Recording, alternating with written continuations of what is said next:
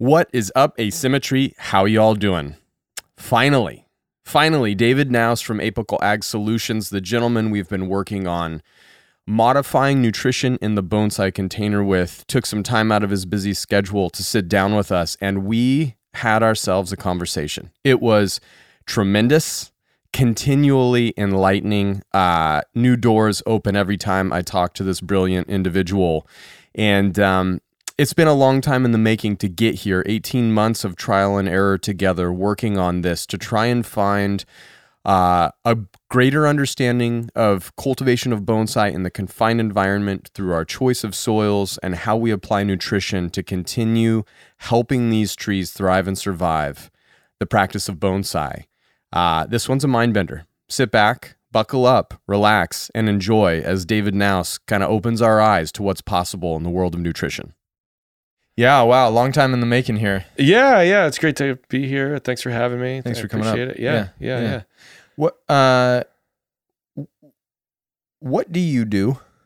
What is your job? So I'm the president and founder of Apical Crop Science. We're a regenerative agriculture consulting firm based out of Canby, Oregon, just south of Portland. And we've been in business since 2016. Our primary specialty is in plant sap analysis, and we have our proprietary version of that, which we refer to as apical leaf extract analysis, or a lot of people just refer to it as apical leaf testing or apical testing. And so that's our main thing that people come to us for, and we use that technology to provide regenerative agronomy services for over 50 crops in, I don't know, going on 6 or 8 countries or something like that at this point. What's regenerative agronomy? So, like, have you ever heard of regenerative agriculture? I have heard of it, but I want to make sure that I'm thinking that I know what it is. Sure. So it's kind of like restoring an old house or a historic building, or it would be akin to that. Like, but doing that for agriculture. So, like, say, you get married and you go buy a 1860s farmhouse in fixer-upper. Yeah, farmhouse in New England, and you decide, well, it's got great bones, but when we want to fix it and put it all back together, kind of. And so anyway, regenerative agriculture is very similar to that, where we take, depleted soils or difficult to navigate situations, or crops that, or growers that want to grow crops in a more sustainable or organic type of way, or all of the above. And we figure out scientifically a pathway to help them do that. Mm-hmm. So that's essentially what we do. But regenerative agriculture is broadly the process of that happening. Now, when I talked with James from, is his company Blue Eden or Eden Gold or Blue Gold? I'm not quite sure. Eden Solutions. Yeah, is actually the name of it. Blue Gold is their is kind of like their technology, and so, like, Blue Gold is a surfactant technology that has over 300 ingredients in it, and it utilizes a lot of Mother Nature's own curative agents and synthesized in one formulation, and so they use that as sort of their catch-all flagship product to chelate a lot of different purposes, right? So they chelate micronutrients with it, or they use it as a surfactant for mineral basis, or they use it to deliver nutrients across cell membranes and various other reasons. So and does that?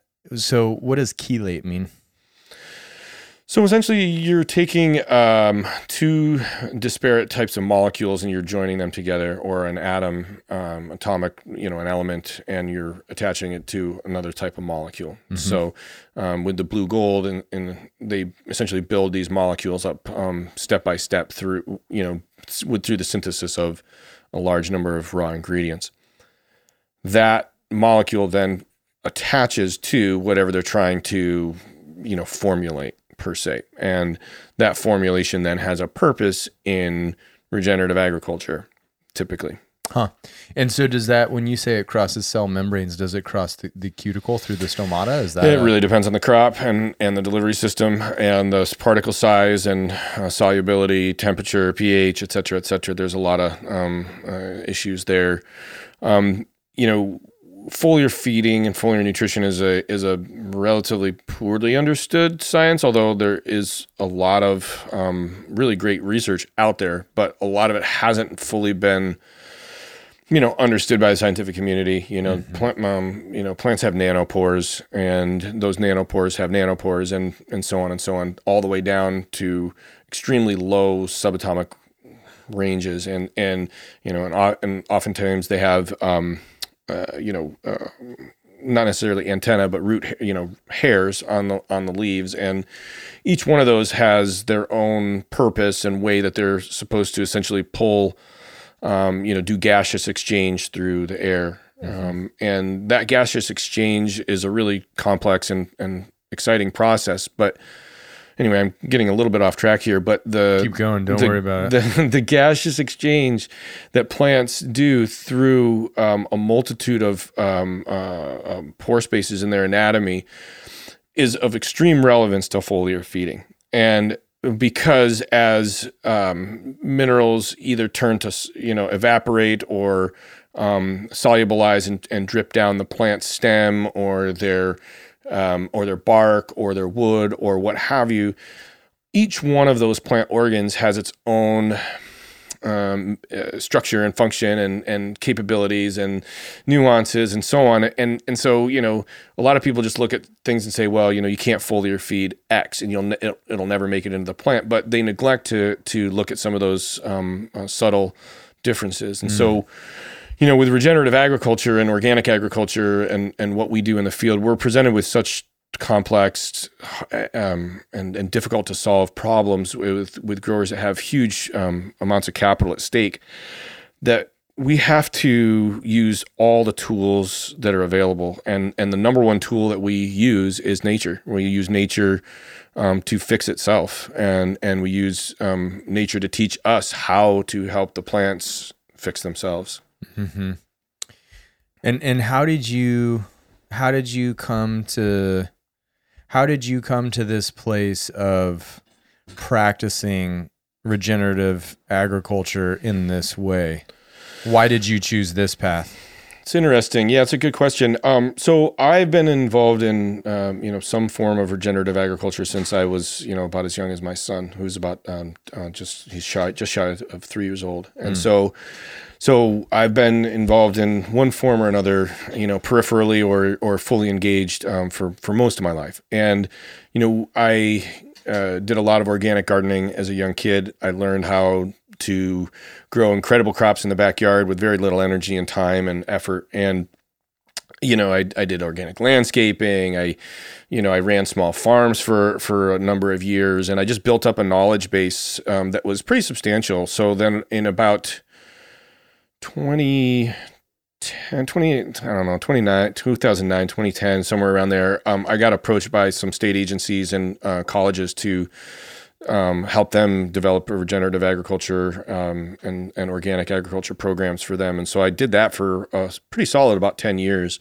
And in that time, during the summertime when the school wasn't in session, I would do some consulting. Anyway, long story short, the melting pot that was my life essentially produced what we know today as Apical Crop Science, which is the company that I own and started.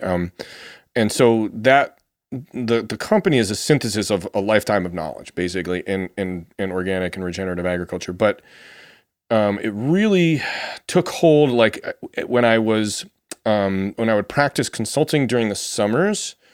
And I had access to a plethora of, academic course or academic journals, and was forced to develop academic coursework on a yearly basis. And so I was being asked really hard questions by students simultaneously with growers who had their livelihoods at stake.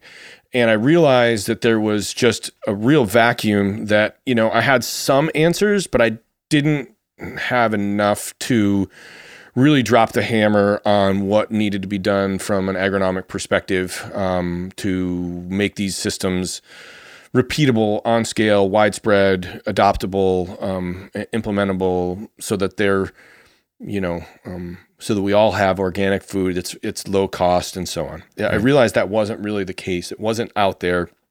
It's not being done, and I came across some through the academic journals, I came across some research on these plant sap analysis studies from very, very, very long time ago, but they were disparate and but they were pretty groundbreaking. And so we started experimenting, and this was maybe in 2013, 2012, somewhere in there. Who's we? Myself and some folks that I worked with at the time. Okay. Yeah, and some of the original, who I would call like, like some people like start a band and then some of the original band members quit or something like that. There was various people along the way that started Apical, and some of them kind of faded off and went and did other things and, moved abroad or whatever. So anyway, during that process, we were, experimenting, and we saw some really profound results, right? Like, the first time you ever apply, a good humic acid or a good microbial and see like a very visual plant response in a few days, that's remarkable and changes the economic outcome of a crop, right? So, having had the reverse experience over the years where that was a negative outcome where you expected to have a great crop and then you didn't, and then being able to reverse that through some basic experimentation and some small data collection with a few handheld meters and some data points and a lot of blood, sweat, and tears.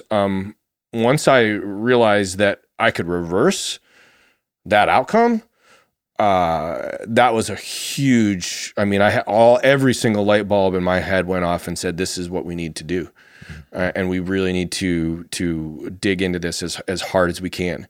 And it was really interesting time then. Assembling the lab and pulling together the needed equipment and expertise and experts in the field that could pull it off. That was a huge adventure and had a lot of twists and turns. Did you have to customize the equipment? Did you have to make your own equipment? Yeah. In some cases, there's certain pieces that we definitely had to fabricate on our own, definitely. And there's some methodologies, and I mean, the whole thing was a very winding pathway, and where you thought you'd end up. I originally thought that we would be able to do it in a mobile type unit. That was the original goal. Actually, was to be able to come to Bonsai Mira and take some needles off and sample it off. Yeah, we'll take some sort of Star Trek device out into the field and we'll be able to walk out of here with 1,500 different recs and then you're done. I wish it was that simple, and I wish the technology was there to do that. I still do. It would make my job a lot easier and more fun. But we had to do it was a lot of elbow grease getting the the lab protocols established and repeatable and even then, as we've talked about, once you have that basics running, each crop that you deal with presents new challenges and new target ranges that you need to adhere to in order to grow a successful crop. So that it takes a while. So it's been, really 6-year process, 7-year process, at a commercial scale, and then about, that same number of years, in R&D prior to even commercial launch to get where we are today. So quite a bit of time. So you were cultivating things at a very young age. I mean, was this like something that your parents taught you? Is this something that your grandparents how did this happen? Yeah. So like my grandfather's parents were big farmers, and they had a big old farm. And then he wasn't super into it, but he kind of dabbled in it. He was more of an engineer, and so he kind of dabbled in it. But my mom was extremely into organic gardening and organic farming from the time I was really young. So like she had, some of the old Rodale Press organic gardening magazines from the 70s when they were, that was one of the very first things out there in terms of organic cultivation knowledge that, after the chemical train had kind of left the station. And so she was super into that. And that laid the foundation for, our gardening techniques in our backyard that we did quite a bit of. And it just laid the foundation later on. We never, we moved to the suburbs and we didn't spray our lawn when everybody else in the neighborhood sprayed their lawn. And we'd had, we had grubs for a few weeks, but then we limed the soil, pulled a couple dandelions, and then the next year we had the best lawn in the neighborhood, right? So, I learned that there was more refuge in nature than you could ever imagine, and that over time I've just accepted that Mother Nature's kind of like my teacher, and just trying to work within that framework. Yeah. James described you as a barefoot, sort of feral soul growing the highest quality produce with no pest and disease issues, with minimal input. And he said the institutions were like, can you please teach us what you know? Basically. Ironically, that's not that far from the truth, really. Like did you grow up in Oregon? I didn't. No, I grew up in upstate New York. Oh, okay. But I've been doing agriculture in the Pacific Northwest since I was about 20, just shy of 24, I think. So, but yeah, no, that was almost literally the truth. Like I used to farm in bare feet, and it was very just on the fringes of of ag land, really not, it's pretty marginal soils that we had enriched significantly with, massive amounts of compost, 200, 300 yards per acre, that sort of thing, just real major soil shifts. And so obviously, you're growing, massive cauliflowers, and, people just start to take notice after a little while. And yeah, there was, at a certain point, there was a lot of attention from some of the institutions, and they had a real thirst for knowledge for a bit, and didn't really have a lot of expertise. I still don't. There's very few extremely well-designed organic or regenerative agriculture programs nationwide. It's a real shame. And why did when you say the chemical train left the station, what happened in agriculture where suddenly chemical dependency became the norm and the accepted practice? Yeah, some people like to get conspiratorial about it, but I try not to. I think, generally speaking, there was some leftover chemical production equipment from World War II for chemical warfare. So that was one piece. There was, there is some benefit obviously to the Haber-Bosch and the synthesized nitrogen at a low cost and transportability. And I see the benefit to that.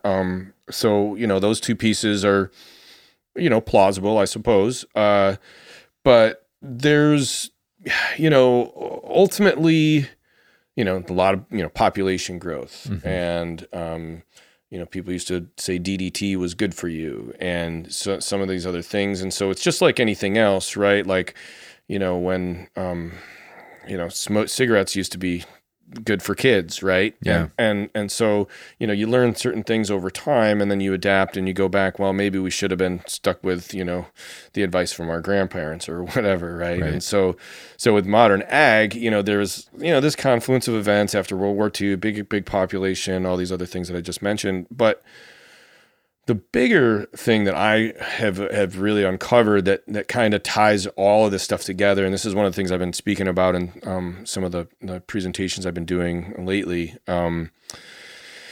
is the fact that the analytical methods for soil analysis that are still in practice today in a large part of the world are actually paired like hand in glove with the chemical enrichment protocols. So, and this is something that we've worked to almost, crazying degrees at Apical to try to unpack and deconstruct and reconstruct in a regenerative way.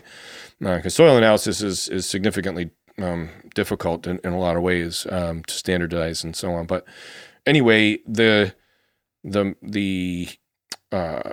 analytical methods actually encourage more and more and more chemical over time, right? And in the way that they're designed through the harsh acid extraction protocols. And so, when you compare what a plant actually feeds on versus what the soil test is actually recommending to you, there's a lot of nuances within there that are just that lead to wrong conclusions, and then those wrong conclusions spiral outward into a never-ending pile of bad outcomes. Right. Right. So, you can do the research, on atrazine, or you read about, some of the other things and various pesticides around the world. It's a significant issue, food contamination, and it's not getting any better. And it just gets worse, right, as we get further away from the way the system should have been designed, with, carbon as the cornerstone of that. And, there are some good elements to soil analysis. Don't get me wrong. Base saturation, cation balancing is a great thing, but in most labs actually do it slightly differently. And some of the way that it's done, if it doesn't include hydrogen and exchangeable acidity, you have much greater potential for a wrong proportion of calcium to magnesium in your soil, which then translates into the it's probably a pretty good segue, I think, right there. Yeah. So. Oh man. Some people are meant to do certain things. It seems that you've found what you're meant to do. There's a compatibility that is undeniable. It makes sense to you. It just does. I've generally been good at complex things over time. There's other things I've done in my life that were, also complex, and just farming itself on the scale, and the way that I was doing that is very complex, right? Mm-hmm. And when I was a heavy grower, I still grow stuff, but when I was a heavy grower, I was cultivating 25 or so crops at once, right? And each one of them specific nutrient profile. And I couldn't even imagine, honestly, nowadays I'm really just licking my chops, hey, I want to go farm again now with these tools. Are you kidding me? Right. What is going to be possible? It's going to be insane, right?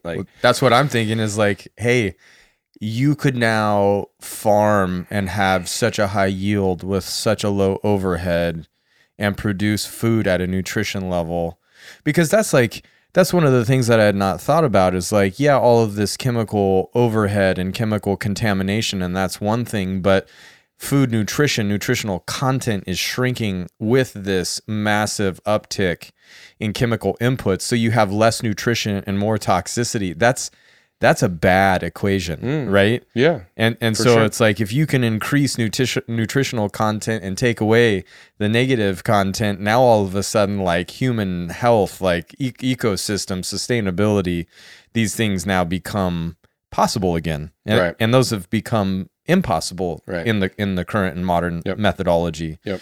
And so when it's like anything, when you see somebody with a skill set and an understanding of knowledge to the degree and depth that you have about regenerative agriculture, it's well, man, this knowledge could help so many people. And also where do you choose to put your resources? Because you could be the one growing these things just as easily. And that could be in itself, something very significant. So it's man, how do you make that decision?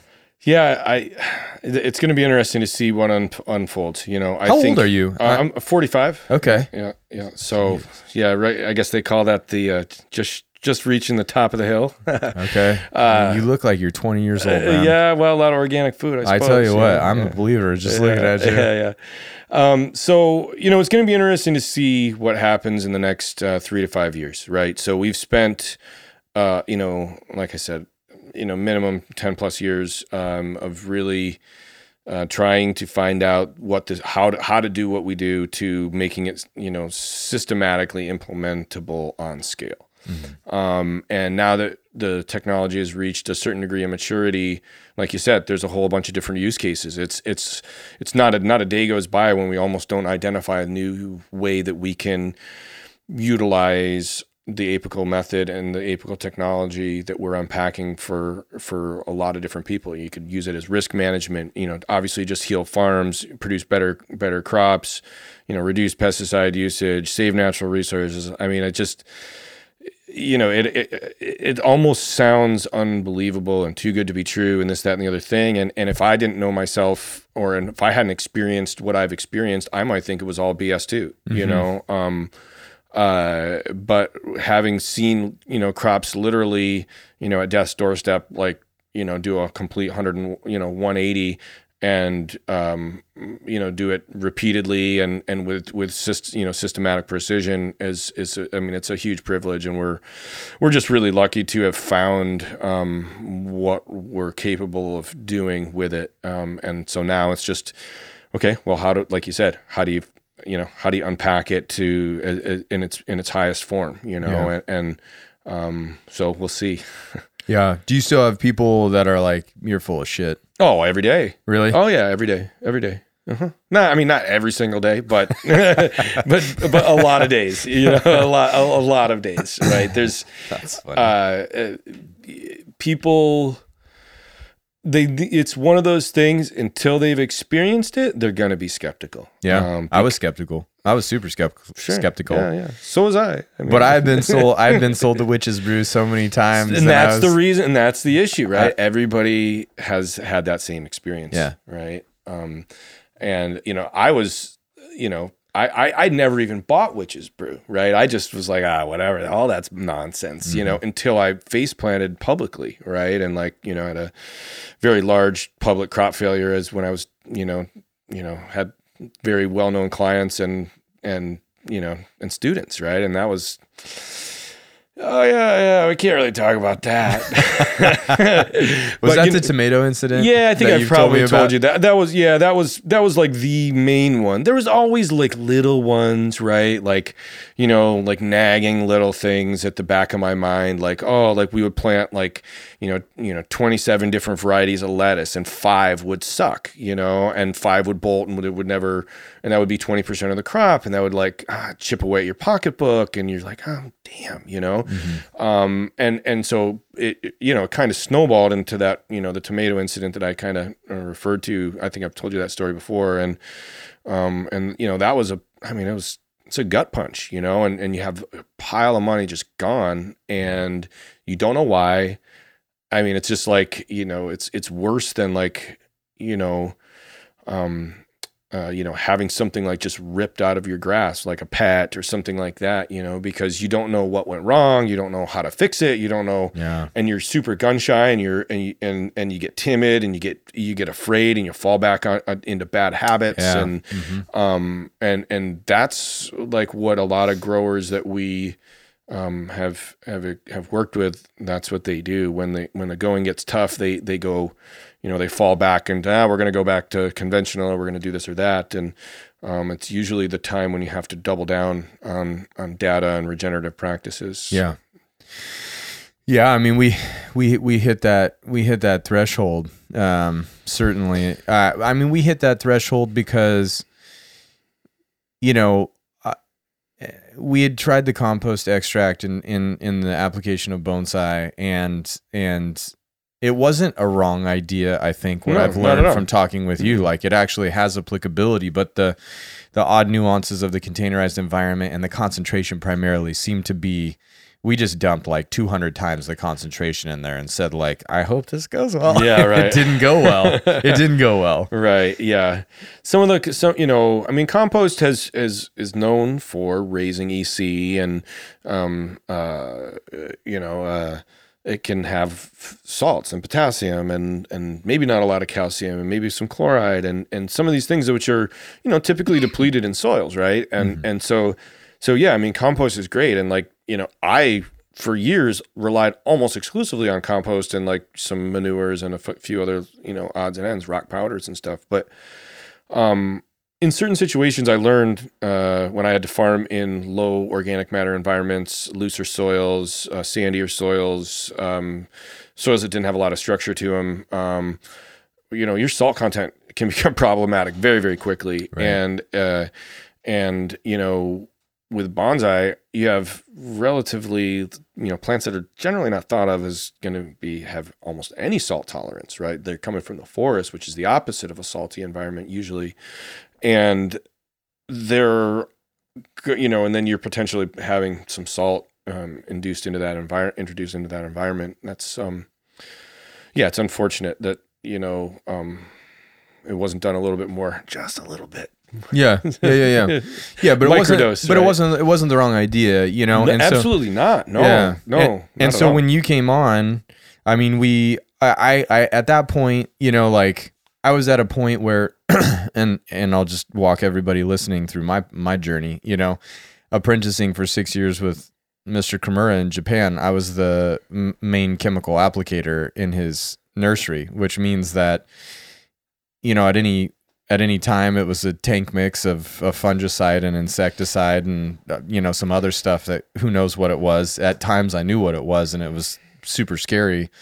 And I had a bachelor's in horticulture, and I took one class on chemical application of how to not die, you know, applying chemicals basically. And like, you know, that maybe helped me a little bit, but it's just like the continual application and the dependency. I mean, it was like spring comes, everything's coming to life, and it's just like, celebration of bonsai, and then it's like, mix up the tank of chemicals, let's douse them, you know? And freaking dead birds and dead animals and dead fish and dead insects everywhere, and it's just like, this can't be the way.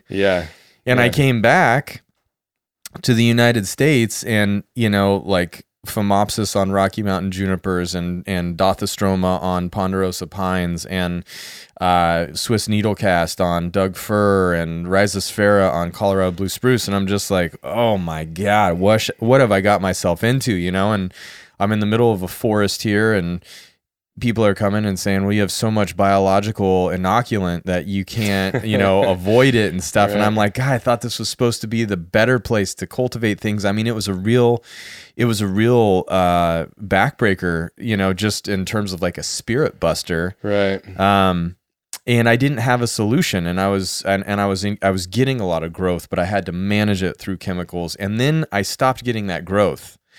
And I started looking at my plants, and I wasn't getting the backbudding, and I wasn't getting it was very clear I was on a path that had no sustainability, because growth was getting longer and longer, and it wasn't getting more and more vigorous, and it wasn't creating alternatives in the future for me. And then once that tip of that growth started going necrotic, that was really a moment where I was like, oh shit. You know, because now, like, the only growth that I had to lean on was now becoming something problematic. Right. You know, and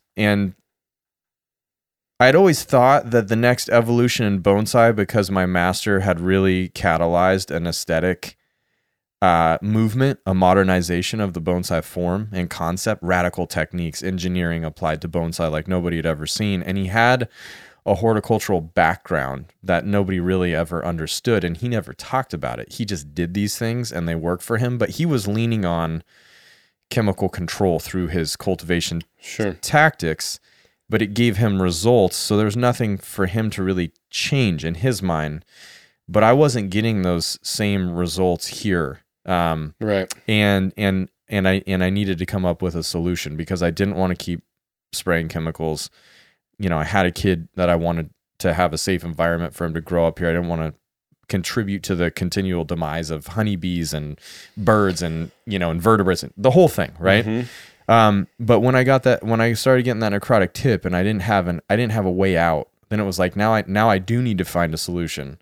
And so, you know, I started looking long and hard, and it's like I talked to, you know, testing labs, and I had samples of soils and water and foliar masses and solutions being thrown at me that, when I was trying them, were just making things worse and worse and worse. And then you came up here kind of at like the trough of it all. Mm-hmm. And you looked at it and you said, this soil is shit.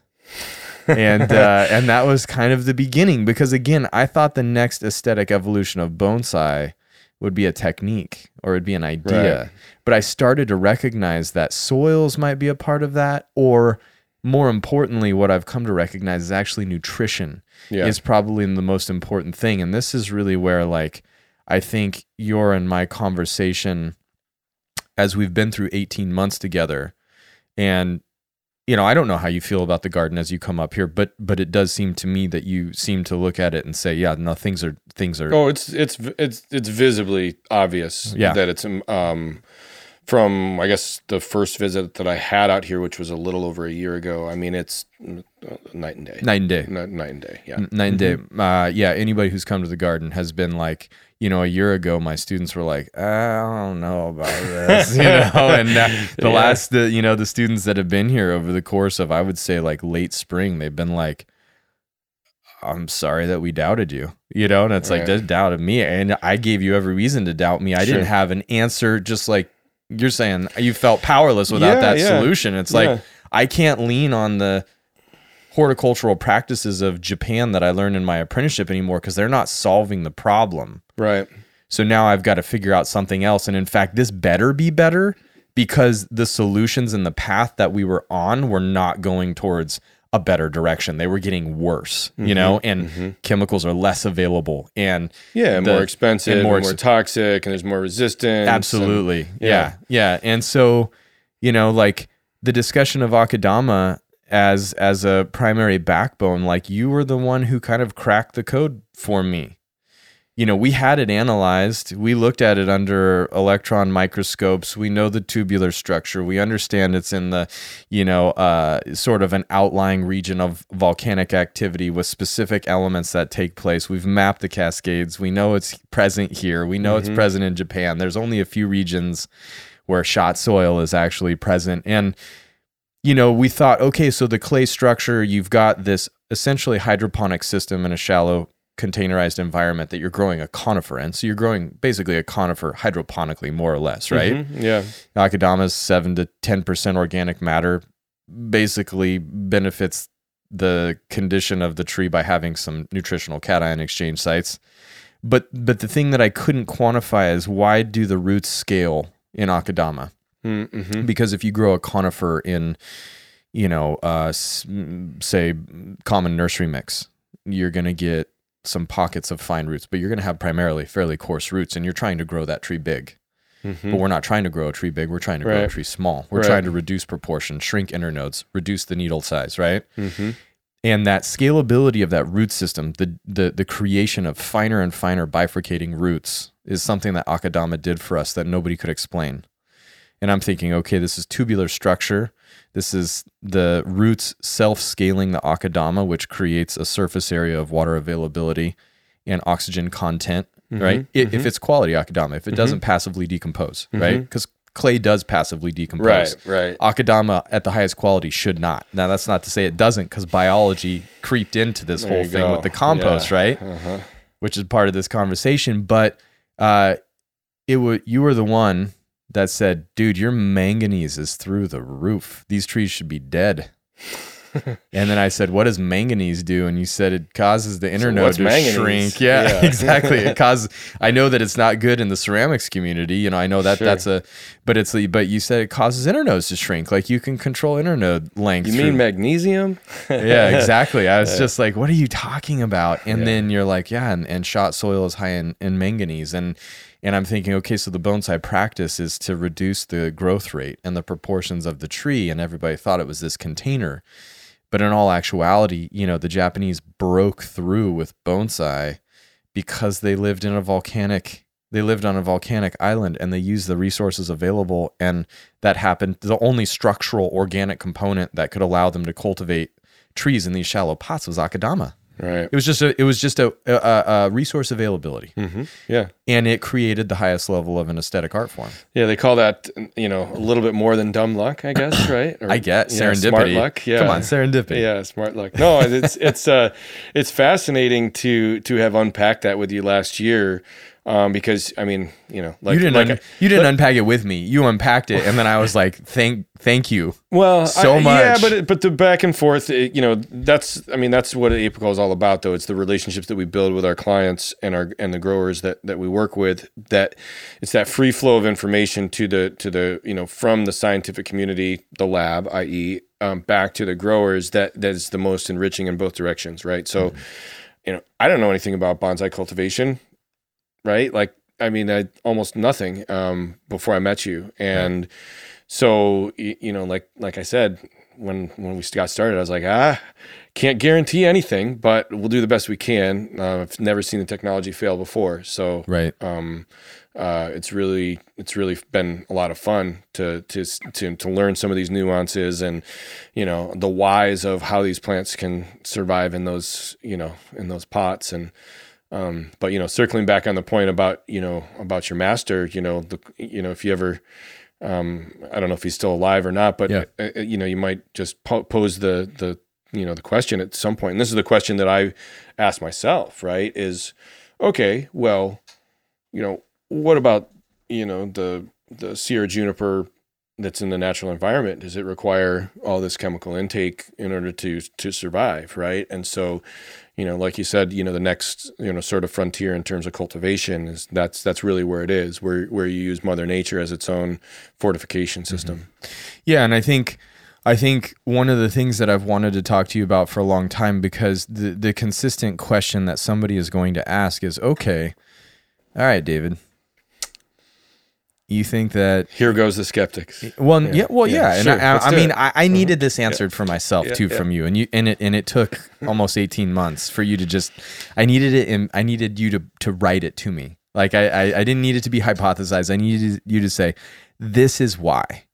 Why are the Japanese able to cultivate such lush, dense, healthy trees if Akadama is bad? And you said, and it's not that Akadama is bad. It's not bad. If Akadama is contributing to some of the horticultural problems, and you said it's because they're using ionized fertilizers and chemicals to manage the product of ionized fertilizers. Am I correct in that? Yeah, so they're getting the benefits of the Akadama without the negative impact. Right? And so the negative impact would be the biological release and of that tubular structure and collapse like we talked about. Can we explain that? So basically what your theory was, we put the compost extract in, we inoculated with an immense amount of biology. Right. It filled the tubular structure of the Akadama, caused a massive decomposition of the Akadama particles, and just dumped manganese into the soil system. Yeah, manganese, aluminum,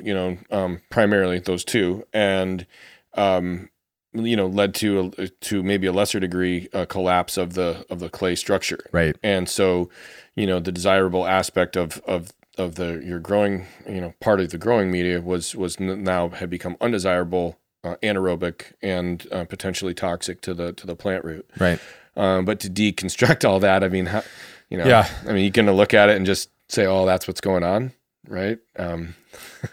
It takes that ability to correlate the qualitative aspects of the visual appearance of the plant with the quantitative aspects of the data sets that we're pulling through the lab in order to really make those connections. Yeah. And also with, knowing, like you said, what you were looking for and the reason that you used Akadama as well as combined with the knowledge that we bring to the table in terms of like, okay, yeah, we know that manganese reduces internode spacing, and when it's in excess, it will reduce internode spacing basically negative. To the point where the plant, the tip becomes necrotic. Yeah. So exactly. I just had like massive, they just like got so small that they just like almost started, they were dying back. They were going backwards. Exactly. I was losing internodes.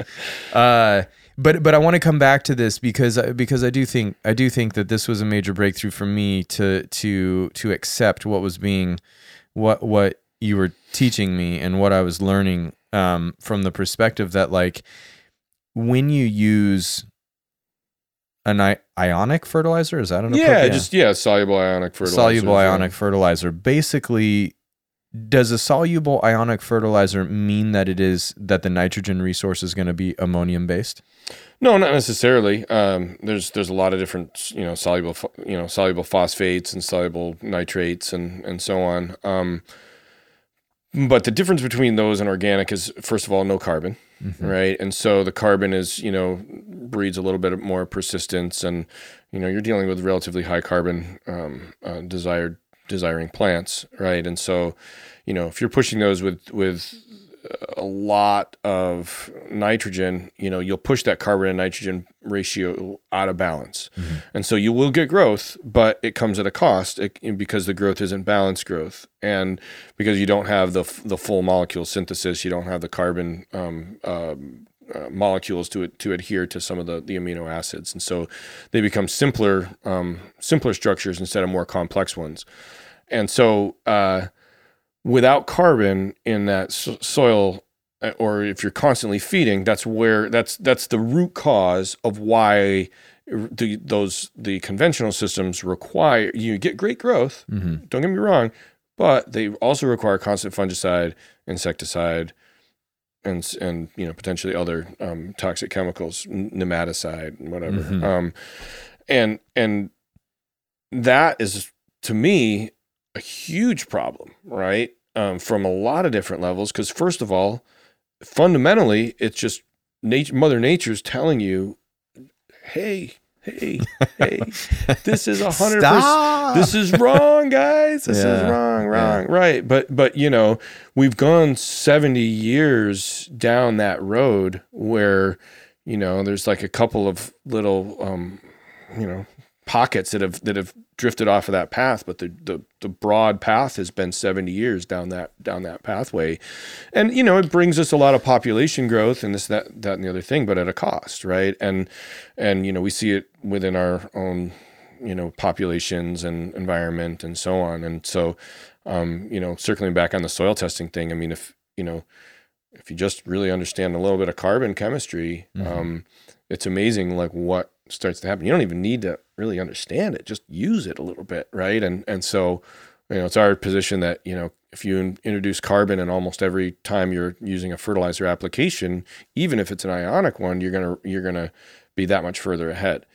But when we're looking at something like creating a long-term resilient plant that you're building from the inside out, from the roots all the way up through that whole plant, that's a little bit of a different ballgame. That requires, a bit more precision, right? And like we've been learning together in the last 18 months on these bonsai, there's some nuances there to both. Big nuances. Yeah, from species to species and more. So yeah. So, and I want to stay on the ionic fertilizer because I just have so much. So like, say for example, we sampled BioGold, right? And you and I were talking about BioGold specifically out there, and we're saying, listen, the nitrogen source is ammonium, or the form of nitrogen is ammonium, right? And typically in solid agronomy, you would desire the most oxidized form of nitrogen. Am I correct in that? Not necessarily. Not necessarily. I mean, a lot of the coniferous types, your low pH soils, forest floor, things like that. That's technically speaking, there's a lot of ammonium availability out there, and they like a lot of hydrogen. So your BioGold. I mean, it's understandable that like a blueberry or whatever. Some of these lower pH type loving plants, acidic loving. They like that ammoniacal form of nitrogen. There's other ways to go about getting nitrogen to the plant, but the BioGold, as we've realized over time, there's a couple other little nuances to it that aren't as advertised, that are obviously beneficial to your system. Right. And we're going to come back to that, but I just want to take a tangent because I knew in dissecting this, you'd start to drop gems on us. Okay, so you just touched on something that's super important that you and I we breached the subject of it today, but pH and the desired pH of the plants, and talking about, and I've been trying to piece this together ever since because you say these things, and then I sit there and I think about them for the next 3 months. And until we talk again, okay? Japan is an island nation. Japan has a major monsoon season. And all of the native plants to Japan are growing with that monsoon impact on the island, as well as a very significant amount of moisture over the winter. So you have two major moisture moments, right? It is not a drought-ridden island. It is not a drought-ridden landmass. Right. Okay. when you said, and I asked you this in the very beginning, and you said, I don't know, man, maybe there's something in the monsoons or something. And I've like been thinking about that, and I'm like, and you're like, maybe the monsoons flush the toxicity or something. Maybe that's why this works for them in Japan and it doesn't. What you just said just keyed it, because Japan is an acidic soil inherently by the amount of rainfall that it receives over 2 major wet periods in the year. Right? The Pacific Northwest is a fairly acidic environment because of the amount of rain that we have.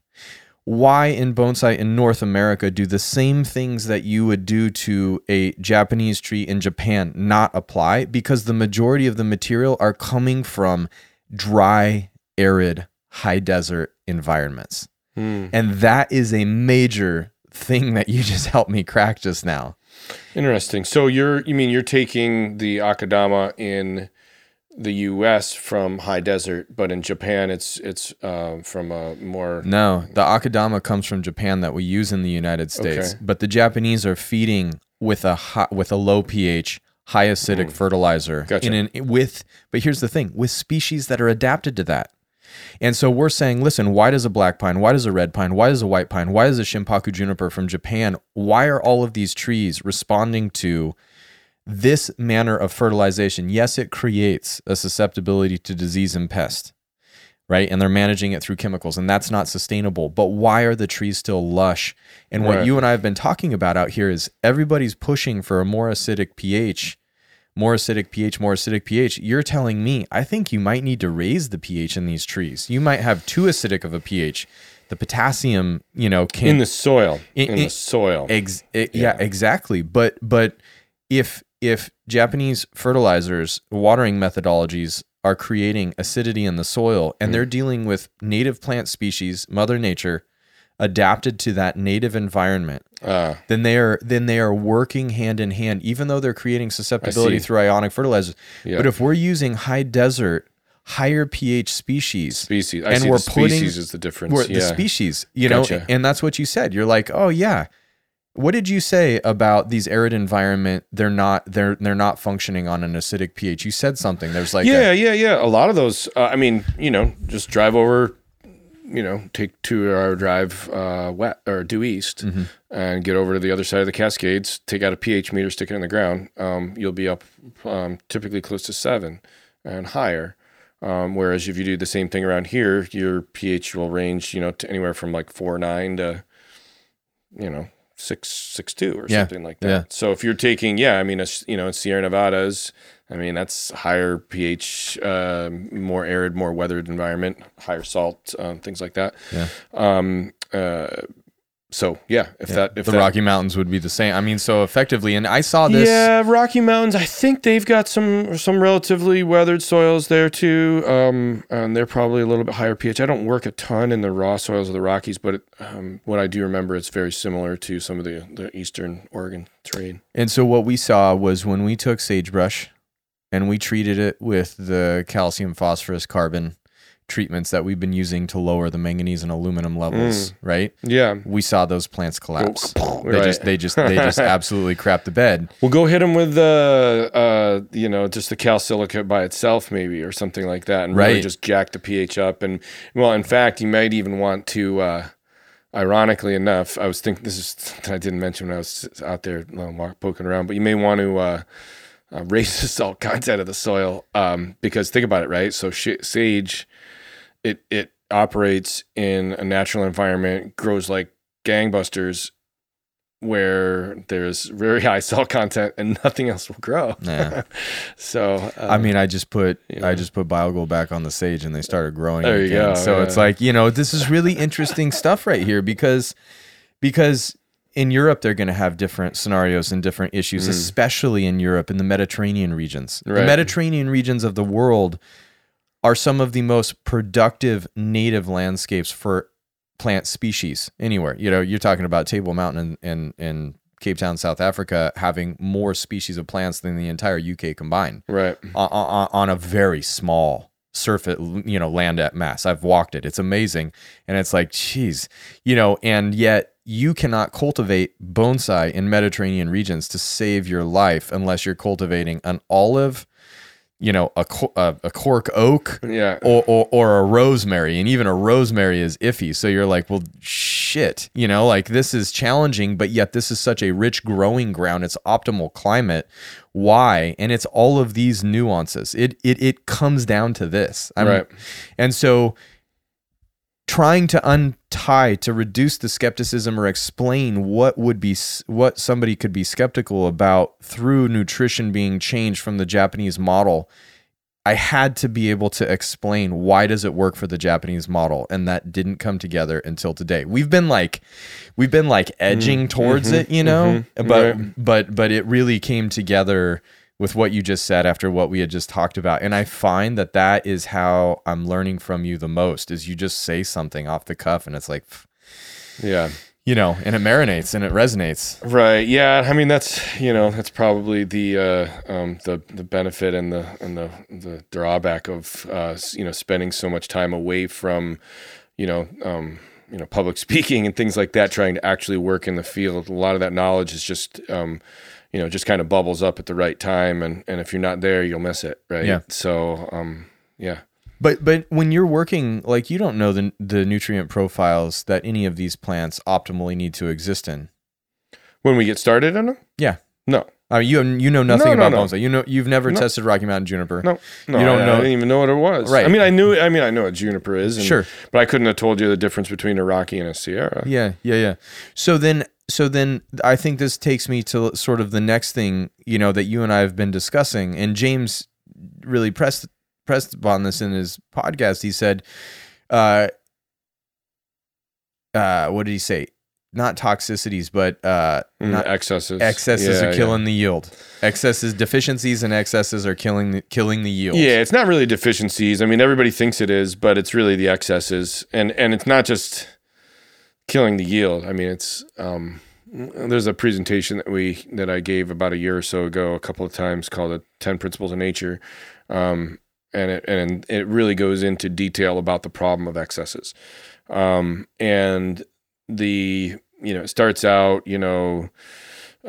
plants in nature thrive without any, human interference, don't have insects, don't, kind of like we're just kind of talking about. And, it goes through, if you have an excess, this is what happens, and so on and so on. And ultimately, what happens when you have an excess is the plant has to work a lot harder to balance that excess, right? And so think about it. I've been really, I spend a lot of time in the car, and so I've been lately really trying to think about the best ways to unpack what we've learned for the layperson, the lay audience, right? And the best way I can describe it is, how many people do you know don't have enough to eat?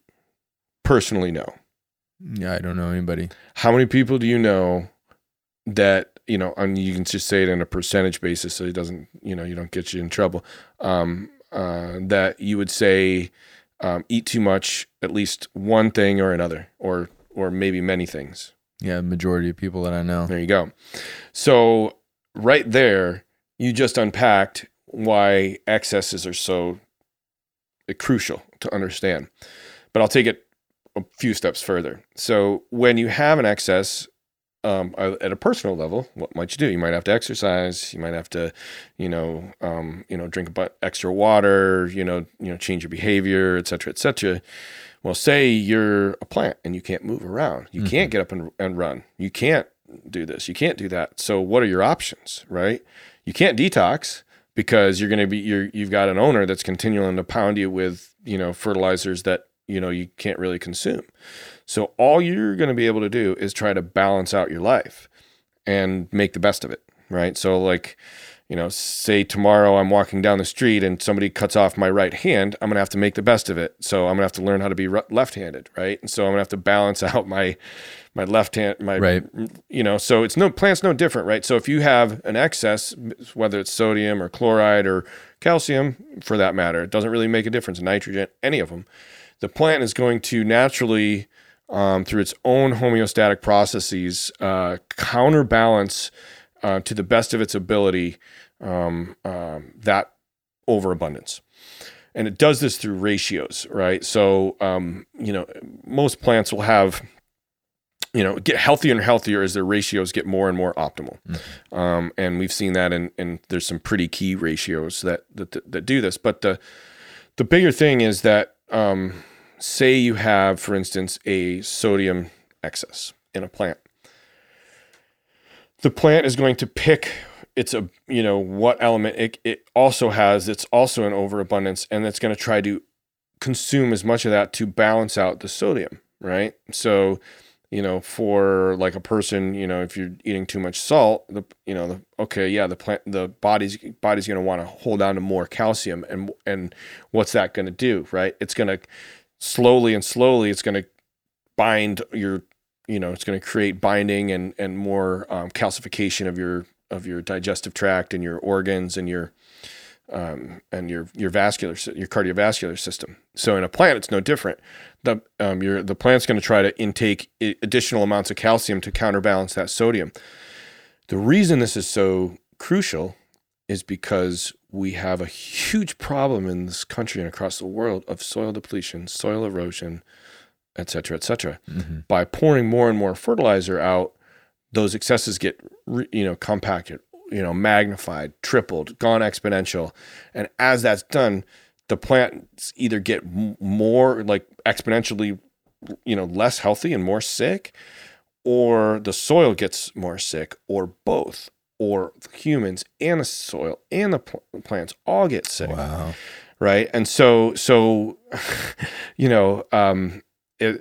like I said, super blessed and privileged to be able to unpack some of this stuff. But like looking at data sets for about 5 years was when things started to click, where we would see a relatively healthy looking a blueberry plant with 60 parts per million of sodium and 600 parts per million of calcium, right, in one soil environment, and then you go to another soil environment and you see another one where the plant has 300 parts per million sodium and 3,000 parts per million calcium, and it's just basically transcribed that ratio into a different growing environment. But this other growing environment is requiring a 10x amount of calcium to counter the sodium. Correct. Yeah. Right. And so that's just problematic from a perspective of soil depletion and resource depletion. And the interesting thing that we've also realized too is that, as plants don't necessarily need more nutrition inside. They like balanced nutrition. And when they have balanced nutrition, they develop these, bioactive compounds, which are defense capable, right? So if you've got relatively low levels of nutrition, but a lot of carbon availability, the plants will be completely immune to insects, disease, and pests, really. Interesting. Yeah. So it's really about carbon, getting that into the plant and then keeping all the rest of everything else balanced. That's more the name of the game than trying to get the nutrition up as high as possible. So when you have those excesses though, like for example, and I guess this comes back to like looking at BioGold. It's like one of the nuances of BioGold is that it seems to be very rich in calcium. Mm-hmm. And the calcium magnesium ratio seems to be a very pertinent ratio in successful bonsai cultivation, probably plant health in general. Generally, yeah. Right, soil health, yeah. In general, you need more calcium than magnesium, and in fact, you'd love to have a 2-to-1 calcium and magnesium. I mean, it depends on what kind of test you're looking at. Inside the plant, a couple 2-to-1 is a nice for generally speaking, apical sap test, right? Yeah, generally speaking, 2-to-1. I mean, there's some nuances. Certain crops are different. But 2-to-1 on the plant, and then in some cases, depending on the soil method, you might be anywhere from 5 to 8-to-1. Mm-hmm. Yeah, because when you analyze the soil, when we tested the soil for Akadama and the Akadama pumice lava mixture, which is the accepted bonsai cultivation soil of the world, based off of the Japanese model, the soil test did not show that it was high in aluminum off the get-go. It did not show that it was high in magnesium off of the get-go. It did show that it was high in manganese, right? Right. But then once we started cultivating plants in it, I'm not applying magnesium. Right. I'm not applying aluminum. Right. And yet suddenly you're cultivating a plant in Akadama and you see the aluminum levels rise. You see the magnesium levels rise. and there's not any calcium available there, and all of a sudden you're already sort of off kilter, off balance, yeah. right? And so like one of the sort of stalwarts, like one of the pillars of Japanese bonsai is the aggression of their fertilization. Aggressive fertilization. I mean, they are fertilizing. When I used to look at Japanese bonsai magazines, the amount of fertilizer that was on this small little containerized plant was shocking to me. And we never fertilized that in the United States, and our bonsai were never very healthy. And then suddenly, people start fertilizing more and using the same things, and like things are happening. But over the course of time, it sort of has led to the same thing, which is like there's disease and insect susceptibility. Persistent. Yeah. And so it's like, the question that I have for you is as somebody who is assessing this on a level that is far beyond where I'm ever going to be able to understand these systems, the miniaturizing capacity of Akadama, the scaling effect that produces the fine root system that supports a density of foliar mass per cubic inch that is very unnatural and you would never see in Mother Nature, right? That we're creating to generate an aesthetic sense of scale and proportion. Can you move away from Akadama and accomplish that? Having never grown bonsai, I think the answer would be I'm not sure. That's the appropriate answer there. But you keep pushing me away. You're saying like, look, the soil is the problem. Well, if you really want, and we're recognizing too, there's a disconnect of species here, right? But qualifying that with, I'm not saying that the soil is 100% of the problem. I'm just saying that, hey, if we're always applying calcium, maybe we should get a little more in the soil so you don't have to go out there every couple of days and apply something. That's all. I mean, that's what it would take. That's what it would take. That's what we're learning it would take, right? If I take my foot off the gas of calcium, then I see a slight shift in behavior. Now, there's a perpetuation of the biology that I put into the containers, but we're seeing the same issues with trees that I put into cultivation. And here's the thing that I want to make clear to everybody listening. The trees aren't unhealthy.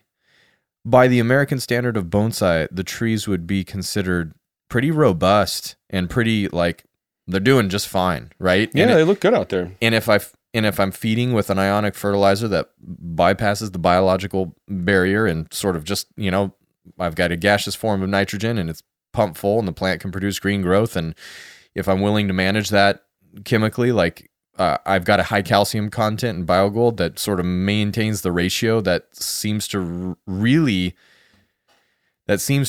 sort of generate some resistance or at least some sustainability. But the pH factor is also leading to more metal uptake as well. And that's a problem, right?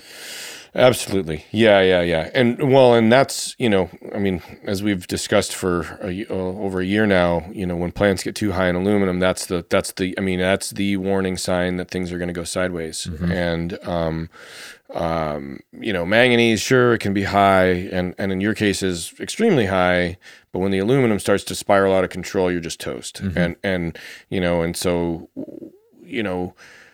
managing your metal stress, is a key piece to how you make the organic bonsai cultivation that you're, is kind of in its, we'll call it nascent stage here. Yeah, infancy. Yeah, sustainable and replicable over the long term, right? And yeah, because we've been testing samples that are coming from water sources that have a far higher pH east of the Cascades. Interesting. And those are some of the samples that you recently tested. And I said, hey, they're feeding with an ionic fertilizer and they don't necessarily have yet pest and disease issues, but these are trees that are only a year into cultivation. I really started hitting peak pest and disease susceptibility 5 years in, right? So it's an accumulated, and for students of mine that have, sort of followed the BioGold methodology, everybody's looking for a solution to the disease and pest issues because it's inevitable, right? And in Japan, it's just an accepted. But well, let's go to Japan sometime. Well, but here's the thing. This is so interesting because we're saying, listen, water quality, bring your pH down.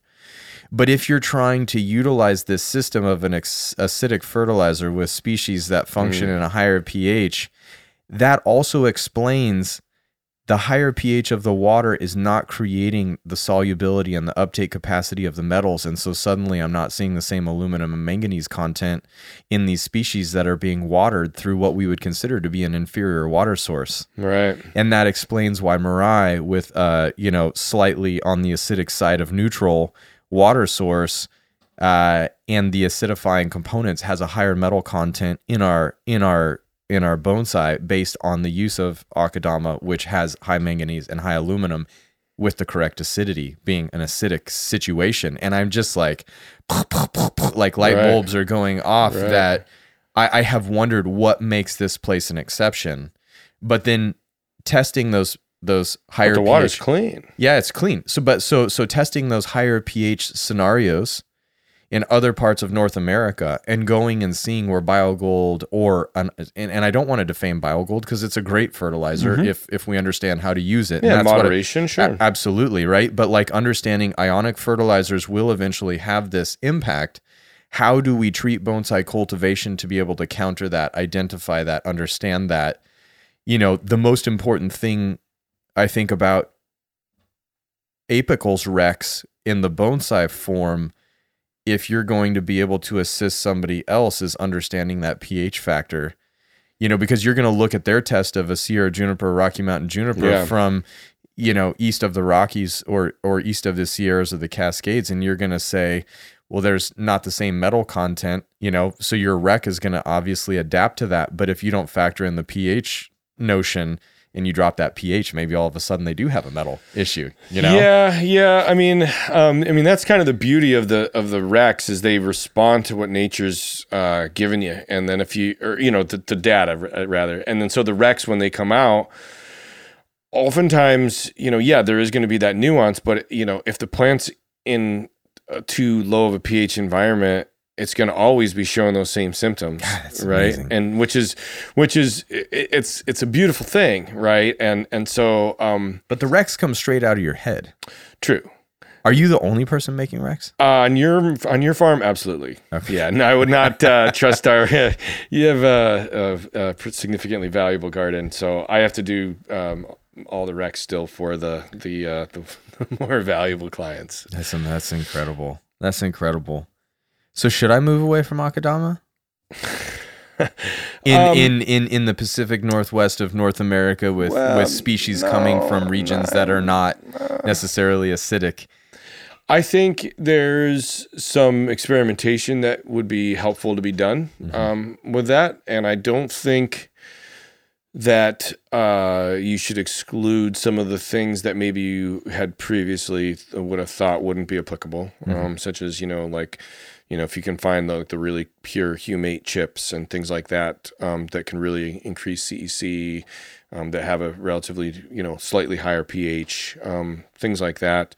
But again, it's going to vary depending on which species, right? And so I do think there's an opportunity to, at least in your cultivation, to work with your soil media. It's going to take some time to really drill down and maybe end up with a few different blends. One would be for your 2 needles, another one for your 5 needles, another one for different types of juniper or others. But I do think there's an opportunity there to dig in and make the cultivation a little bit maybe lower maintenance and more robust, and less testing required if you did that. But that said, the testing can solve the problems when they come up, and that's kind of the great thing that we've uncovered working together is you get in into a situation where we've got this expensive plant and we need to can't lose it, right? Well, I mean, I essentially, and I'm happy to make this trade, but essentially the trade that I would need to make, at Mirai to cultivate trees in Akadama, which again, I have not seen another amendment that can reduce the proportions of the internode, the leaf, and scale the roots to a degree that will support that kind of proportional density. But if you go over to If you go over to the other side of the Cascades, like there's this one farm that I work with they've got like 16 different soil types on one. It's like 1,000 acres or whatever, but it's 16 different soil types. That's a lot in one area, and they've got a bunch of that. They've got stuff up there that's like high manganese and high calcium and really high clay, and some interesting things. So there's there's some mining websites out there, and I give James a call. He's super into digging through different mines. James might be the one. Well, I mean, but what I'm saying is, essentially, what it means is, and I'm happy to make this trade-off, which is until I have a solution.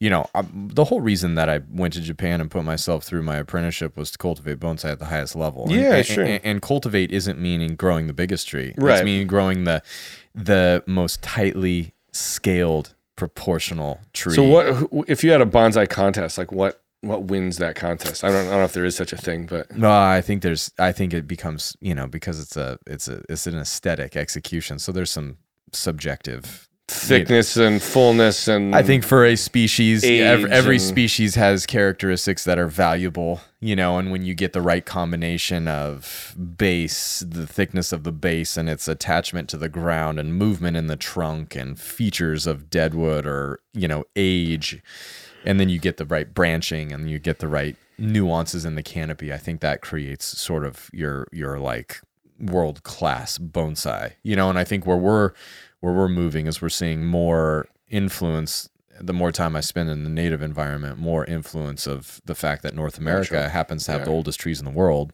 and that aesthetic is not represented in bonsai. So that's kind of where I am focusing. We do? We have the oldest trees in the world? Yeah. I didn't know that.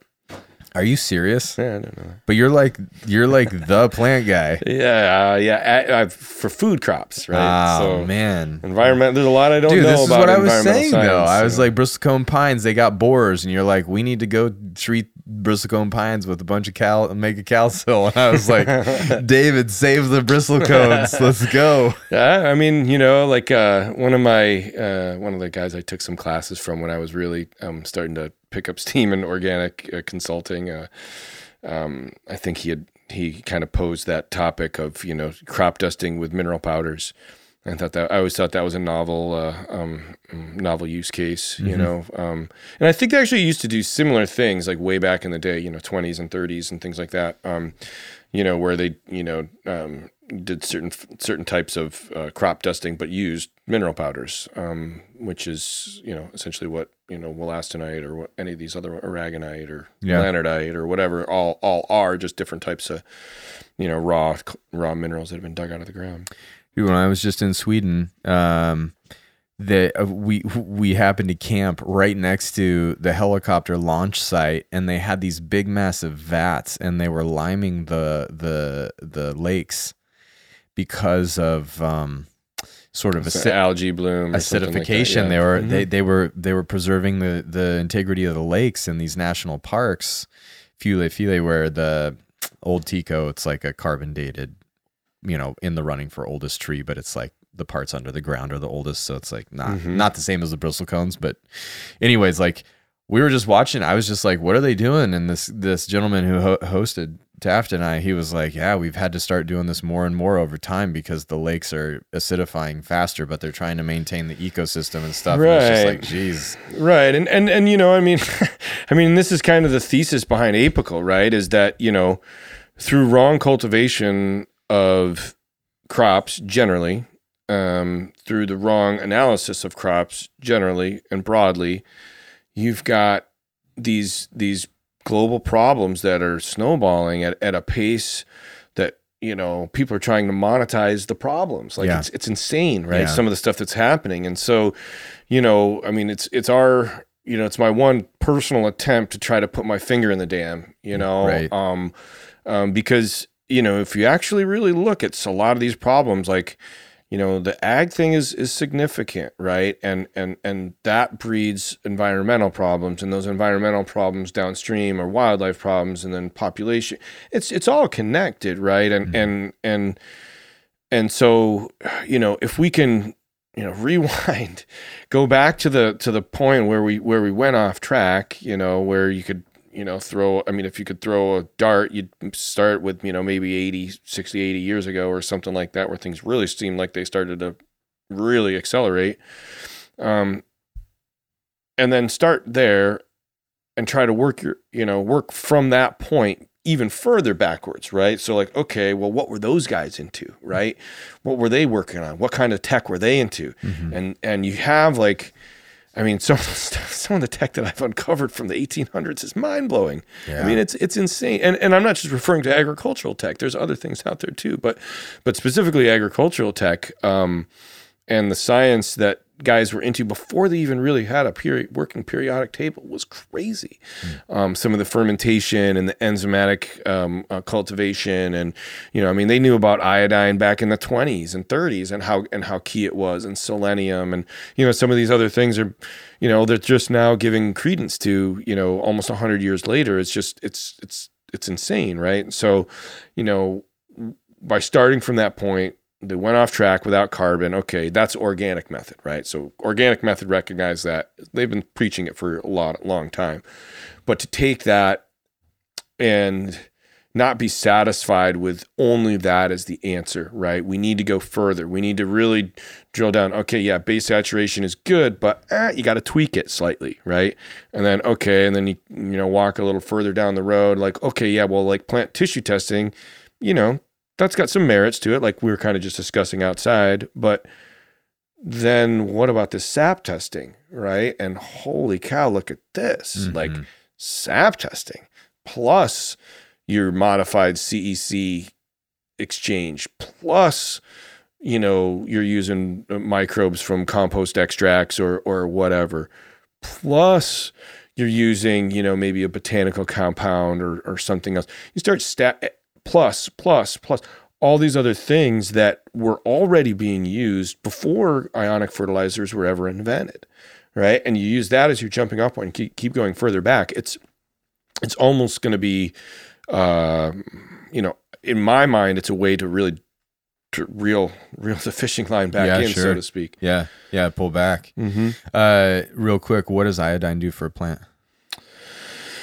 So, there's one study that I found, I think is at Oregon State University even, where it was anywhere from decreased yield, where they increased iodine by, somewhere 15 parts per million or something like that. And depending on the crop, and they did it in a whole range of crops, I think like 30 in the study or something.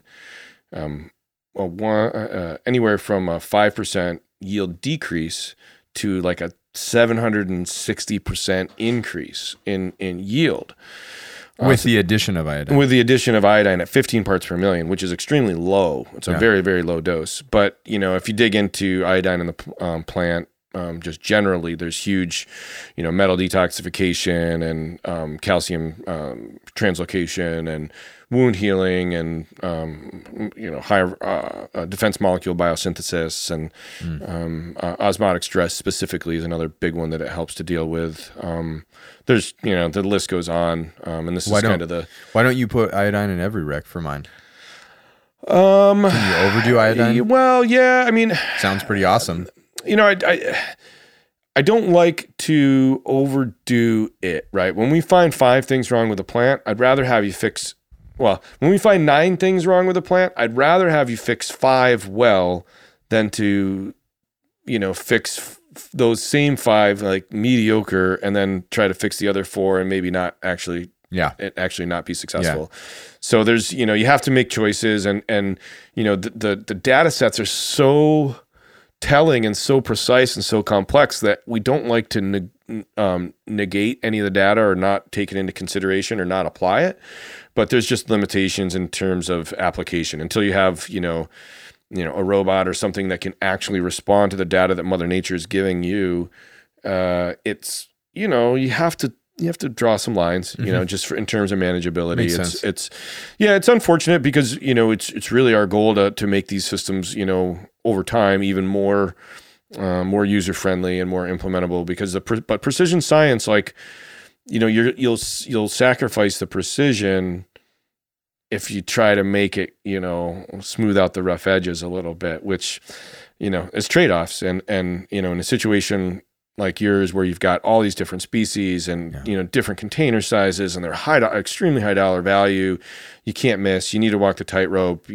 So that's the answer. Yeah, that makes sense. That makes sense. And then where I wanted to go was to say, I recognize that there's a trade-off. It's a willing trade-off for me to not be applying chemicals. I've got to be exchanging the labor of that chemical application for positive calcium contribution to my soil. Yeah, calcium. It's really the nutrient management. Yeah, it's the only way to get to change the calcium magnesium ratio, which goes back to saying, hey, listen, you've got to have a water test, a soil test prior to growth occurring. Maybe a soil test after growth occurs, but I've found that really didn't do much for me so much as as having the SAP test of the foliar analysis. So you got water, soil pre, and then you've got your SAP test of your foliar mass.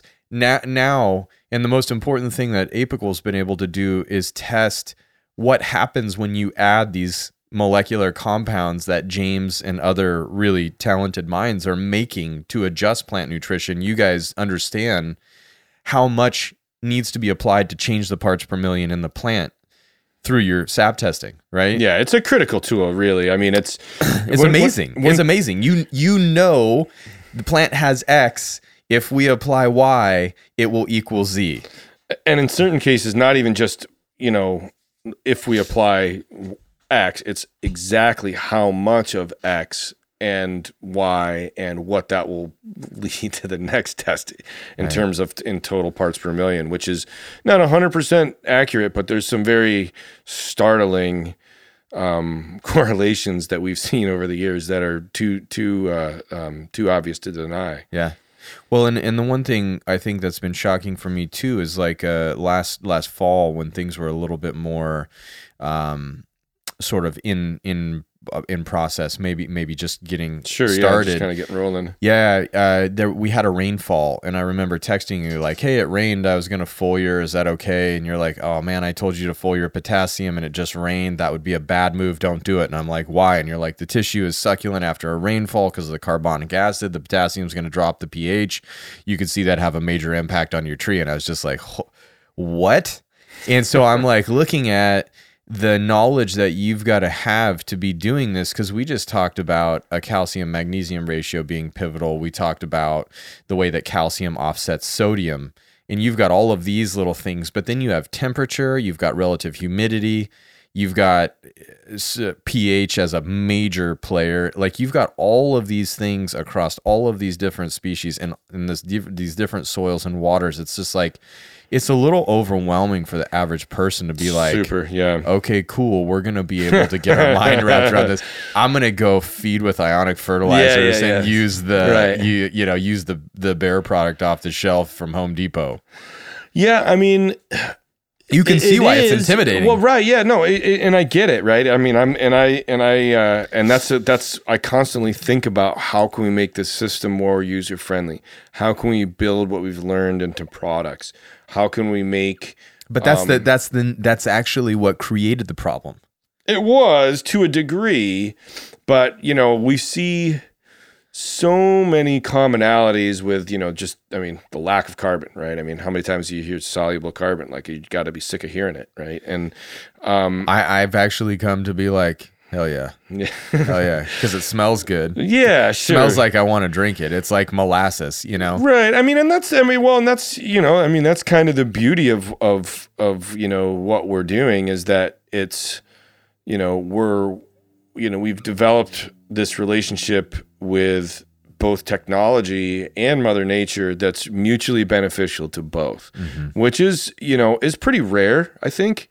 Obviously technology can, sometimes really hurt nature and vice versa, right? And so, this interface that we've got and trying, we're constantly working on improving, really just provides that unique opportunity for growers to have that experience where, you can utilize, some of the highest level of analytical technologies in a way that's extremely user friendly, which is, I think kind of the goal of a lot of, people, right?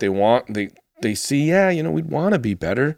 We want to, but we just can't, right? For whatever the limitation is. And so, we just try to make it as accessible as possible. And, we've had, I think there's a few of your cohorts that have come through, and we've been playing around with them. And it's funny because one or two of them has come through and dipped their toe in the water, did an analysis or two, and then disappeared off the radar. And then they pop back on like, all right, now we really need this. Like a year ago, we kind of thought we might, but now we're seeing some things and we're really getting scared. Yeah. So, we're just privileged, like I said, to be able to help. Well, it's really, I appreciate the way that you sort of helped me build confidence in the process. And, the big purpose of Mirai is it's to pursue bonsai at the highest level, but at some point there needs to be a place that's working out these solutions. And we have a test group that is larger, and of a higher quality. And I think because of that, we're willing to work harder and try harder to figure this out. Mm-hmm. But the ultimate goal of this place, Mirai, is the definition of the word is the unobtainable future. It's ever out of reach. It's once you achieve something, there's already something. And I see apical. Well, it's similar, yeah. You have a Mirai, yeah. That's what an apical meristem is. It's always right? growing, It just keeps growing, yeah. Yeah, exactly. Oh, that's beautiful.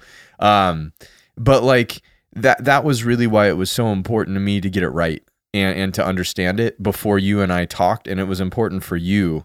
I think you had a lot of integrity about, hey, I'm not going to podcast with you. I don't want to talk about this. Let's figure out if this works for bonsai first. Yeah. And I think like the big thing for me is bonsai is not just a singular species of plant in a nursery mix that you can duplicate anywhere, because we've already talked about the species and their nuances and how that worked in Japan. Like, I can't even tell you how excited I am that we just untied that, because I do think that it's correct. Because even the ionic fertilizer didn't quite get there, but then the pH and the species adaptation to the pH being native to Japan, I think that was the one. Right. And so it's like, ooh, that was nice. Yeah, see, but that opens up a huge new dimension of, we'll call it bonsai, growth media engineering. Sure. I think, species specific. Yeah. Yeah. And to date, that's been proportion of Akadama to pumice to lava. But it seems like, if... But you may include one or two other things, right? Well, and maybe again, I've been pursuing a substitute for Akadama since 2010 when I came back from Japan, right? Like, and then we found Akadama in Oregon, and it's like, okay, so this is yours. But there's nature. I was talking with a consultant, one of the many, and he's like, hey man, nature never only creates one solution. And I was like, okay, that sounds like something a consultant would say. but also it might be true, Yeah, right. There may be another medium that scales the roots to the degree. And like we've talked with people about worm castings and how that's happened. And but then it comes down to the food and then we went the soil food web and biology. And that was that had its own nuances too. And it's like, I do have to say that the apical methodology, as we were walking through the garden, we're still trying to figure things out, right? Yep. You told me it would take 2 years. We're 18 months in. The garden, I have better back budding, tighter, more compact growth. I've got shorter needles. I've got tighter internodes. I haven't applied a chemical in 18 months. Like, it's pretty awesome, man. We need to get that on a testimonial at the shop one of these days. That's fine, but I am recognizing through untangling the puzzle that with Akadama in an acidic environment where the metals are going to be capable of being highly ingestible, when the plant acts on the soil system, that the counter to that, the accepted conduct is I need to continue to apply calcium, raise the pH a little bit, and you're thinking of dry additive solutions in addition to the liquid components. Yeah, I think it just makes it makes it a little bit more user friendly. Yeah. Right. And if you had, 10% calcium clay, calcium phosphate clay or something like that in there. I mean, would that make all the difference in the world? I don't know. Yeah. Would it hold its structure under the Yeah, pressure? or 5% Sure. and 5%, and some of those things, depending on the source and the grind and some of that other stuff, you may have something that's relatively durable that can withstand a couple of years or more or longer of being in the same place, right? I mean, you're talking, if you can give me 8 to 10 years in a containerized environment, I'm psyched because I want root bound. But if and that's the thing, right? Is so the Akadama's already breaking down, right? You're seeing that in an organic, in an organic to one degree or another, right?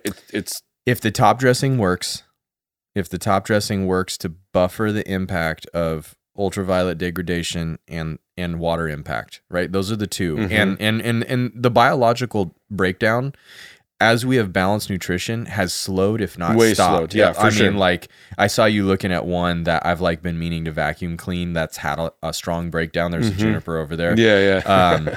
And that's one that funny. I'm actually keyed in on that. You just one. walked right up to it, and I was like, "Fuck!" He's looking at that one that's all broken down, and he's thinking, "Here it is," But it's like it's like water flowing downhill. Yeah. But here's the other thing: Akadama is not the same quality it used to be. Right. There's not a never-ending supply of. But all rocks weather, right? And all rocks weather to create soil, and that's just a principle of basic soil science. And so, whether it's physical, chemical, or biological pathway that breaks down, or all three, it will break down. And when it does, it'll release. And so, okay, if we know that we're getting a little bit high on the release of manganese and magnesium or whatever, aluminum in your media, including a little bit of some chunky I think it's worth an experiment. I don't know if it's the right thing. I'll try anything. Yeah, I mean, I think just to decrease a little bit of the the management, right? Because it's we've had a bit of an adventure this year.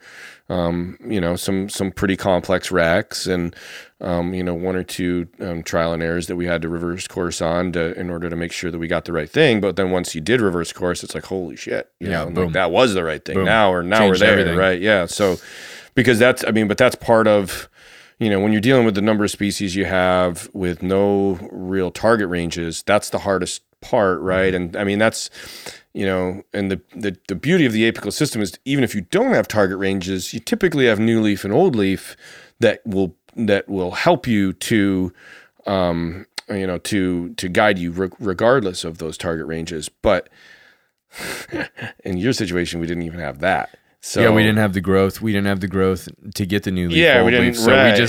we were shooting. And now what we've been providing is new leaf, old leaf, and that's creating a whole new level of information for Absolutely. you to be able to. Yeah. It's way better. It's way better. And as you see, the recs start to get more and more precise. And as they do, your momentum picks up and the growth picks up and the vigor and everything else. And that's that's kind of the magic of having qualitative understanding combined with quantitative data. Well, and I think my ultimate goal, because I'm looking at somebody that's going to have a one-off, they have 25 trees in their collection. You got one Sierra juniper, you have one Rocky Mountain juniper, you have one Shimpaku juniper. Right. And then they're like, I don't have enough foliage to test with David. My tree is declining. What do I do? My motivation would be to be like, okay, where are you at in the country?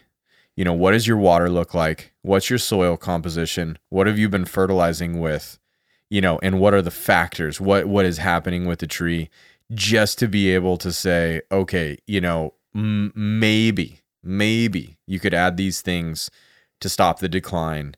Hopefully get enough foliage to understand the nuances.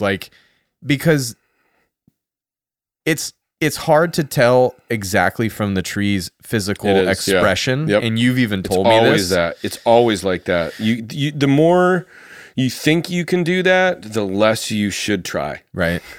So what I'm saying is, I mean, what do you do if you can't test? How do you have to make the best educated guesses you can. Exactly. But I think and watch it and be prepared to reverse course immediately. But now that Akadama, now that we've spent this much time with this homogenized soil across the bonsai practice, right, and we understand its behavior and its susceptibility under acidic and basic conditions, and you have looked at tests and a large number of tests with a consistent feeding habit of a common commercially available fertilizer in the bonsai practice, like the amount of information of the testing over the past 18 months that we know about bonsai is significant, monumental. Yeah, right. It's monumental. And that already gives us a leg up on helping people, and that justifies the 200 plus samples that we've done. Cause that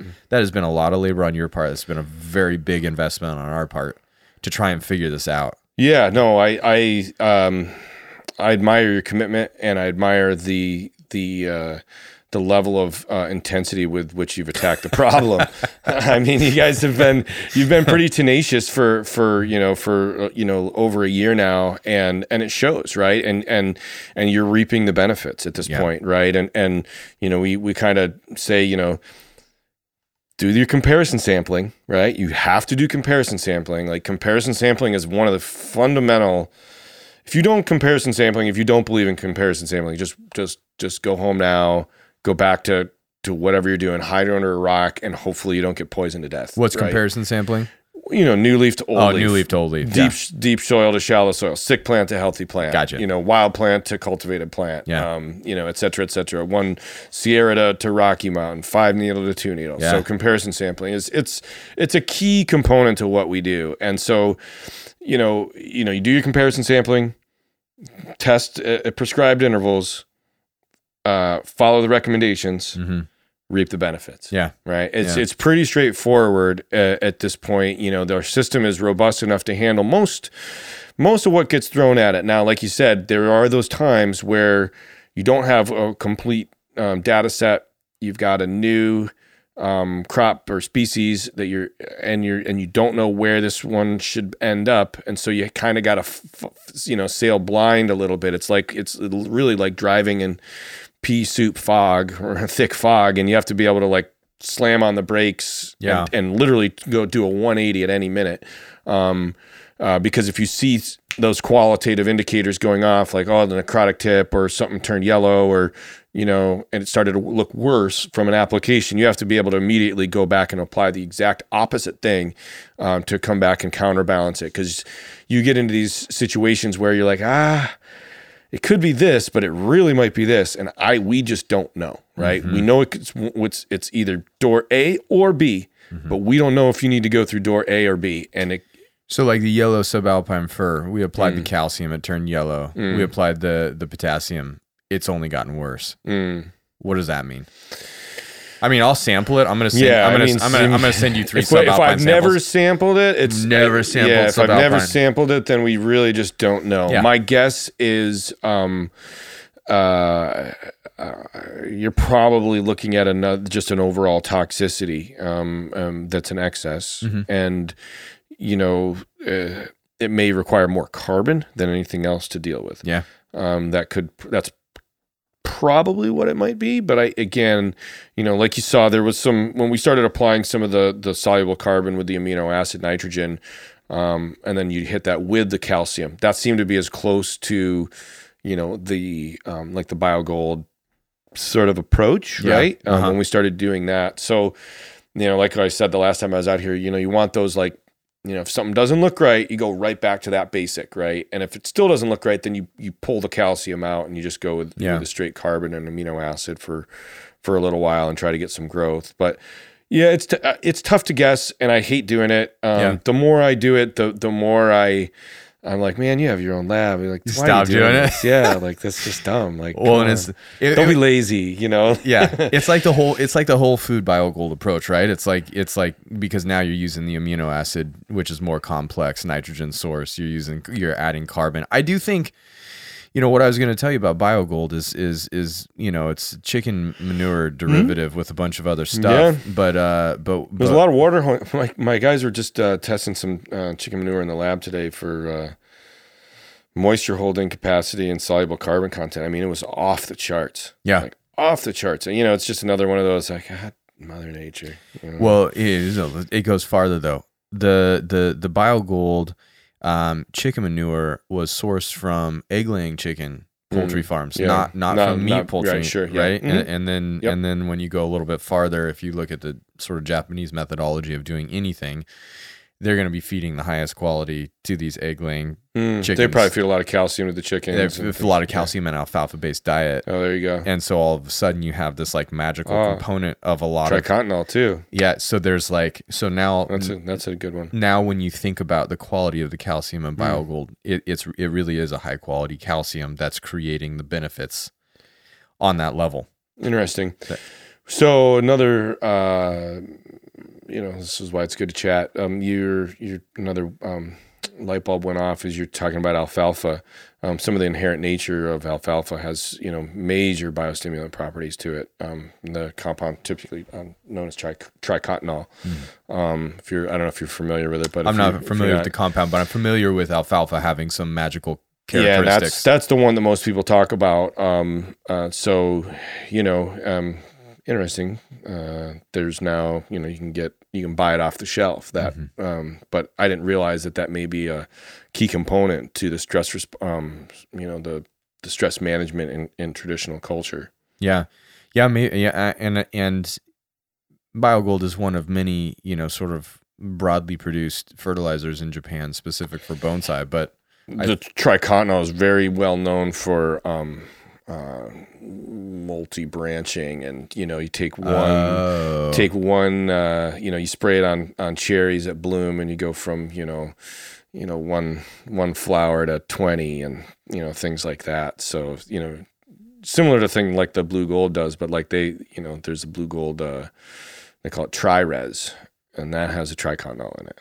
We want to play we should play with that a little bit. Yeah, maybe. I feel like I think BioGold also has quite a bit of humates in it, humic acid. Sure. So if you're talking about the chicken manure having a high carbon holding capacity, and all of a sudden that's the backbone of it, and then you've got humates in it as well with the CEC addition and carbon components, 300 or whatever. It's like a pretty legitimate, but the ammonium nitrogen, over time, when you came and looked at the plants and we were talking about it was insane. I'd never seen that high ammonium, and I thought it was wrong, right? I mean, I sampled, I think when I first the day I met you, I believe when you came to the shop that one day, I was in the middle of about 15 different things, and I think we had just analyzed like one sample, and the ammonium was just astronomical, and that was the very first thing I took, and I was like, whoa, she's coming in hot. Yeah. You guys making cleaning solution over there, or did you guys spill a bottle? But that's not necessarily BioGold's fault. I mean, that was also in the middle it might of have been September. An over application, and everything was wrong at that point. I was just grabbing for straws. I was like, holy cow, but maybe we should brand some life preservers for our for our winter merch. Exactly. Or floaties, apical floaties or something. That would be amazing. Yeah. Just a really nice pointed hat. We're working on some merch. Actually, speaking of which, I dropped there's a couple t-shirts and a hat downstairs. Yeah, I saw you carrying that around. I was like, do I get that or what? Yeah, it's for you. Although our sizes are limited, so they may not fit you, but that was all we had. So that's great. We have some new stuff. We typically do merch runs during the holiday season. Yeah. So maybe come down and play around with some soil blends here in the next month or so. That would be great. Yeah. That'd be great. Yeah. So if people wanted to get a hold of you, people wanted to test and whatnot, how do they go about doing that? Yeah. So our website, apical-ag.com, www.apical-ag.com. Or you could look for, just Google search apical sap analysis or apical sap testing, and we'll come up. Apical Crop Science is the name of the business. We got a website. It's pretty robust. Actually, we're just about to launch our 2.0 version of the site. There's some really incredible upgrades. Like, I some of which I don't even want to get into because it's a whole another topic, but there's some really exciting features, obviously with what we've already built, but with what we're calling Apical 2.0, we're really ready to put the pedal down in terms of implementation of regenerative and organic systems for a wide range of crops in highly technical environments with precision. So yeah, apical-ag.com or info@apical-ag.com. And our phone number, 503-479-8407 for those of your listeners that don't have the internet, which we have They're a wide they range. exist. Well, believe it or not, we have a huge Amish client base. Oh, okay. And they don't have access to the internet, so they get, Pony Express or courier or fax, in some cases, fax machine to their neighbor or Nice. whatever. So we definitely have learned over the years to work with folks that aren't tech enabled. Yeah. Even though our platform is, as you see, you can walk the field and It's amazing. It's fun. It's impressive. It's impressive. I mean, we have so many tests on the platform now that without it being what it is, it'd be tough to manage. Have you played around with any of the chart building?